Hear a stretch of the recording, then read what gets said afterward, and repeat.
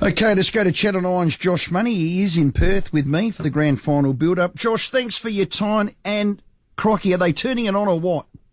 Gee, hello, boys, from the top stand of Optus Stadium. I've got a shocking view right now. It's a terrible day as well. Not a cloud in the sky. I wish you were here with me. Don't fall off. Now, Josh... No, they are turning it on. Now, Josh, you're a local boy, obviously living here in Adelaide, working with Nine News. Can you take us through the build-up today? Normally, the players train behind closed doors. The AFL has ticketed event, my understanding, which sort of replaces a little bit of the parade, which hasn't happened over in Perth. Can you take us through the feel of training, the crowds, the whole lot? Because by all reports, there was a lot of people there.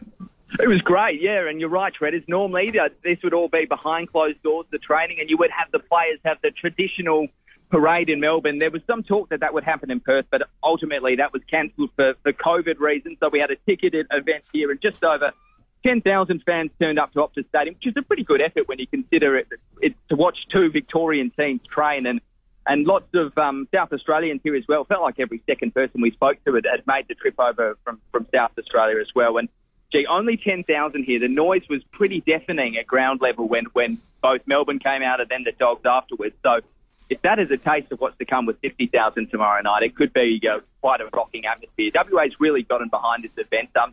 Some are calling it their biggest sporting event since probably the 92 America's Cup, so that's going back a while, and they're certainly treating it like it over here. It's a pretty good atmosphere. Now, you've been covering the whole week for Nine News, crosses back to Adelaide, the whole lot, but can you talk us through the different preparations of the clubs? Who seems, in your eyes, a little more relaxed or a little uptight? Where's the bit of the mental pressure coming from?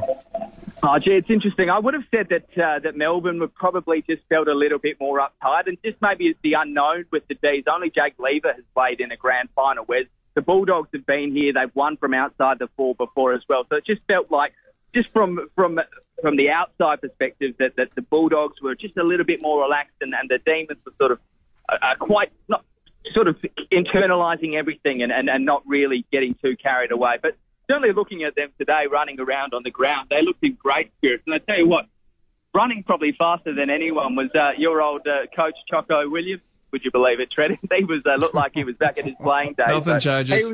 He was getting involved in every drill. But, look, they certainly actually looked a really relaxed group. And Max Gawn is leading that. He's such an enigmatic leader as well. And he actually seemed really relaxed today. And they actually talked about the responsibility and the burden that they feel, not just because they've got all their fans back home who are locked down and what it looks like an apocalyptic Melbourne right now, but also that 57-year drought. So, look, they certainly know the weight of expectation, and I think they know their favourites as well. It's just whether they can play to that. So, actually, I've changed my mind in the last 24 hours, and I think they do actually strike me as a group that is ready to rise to the occasion.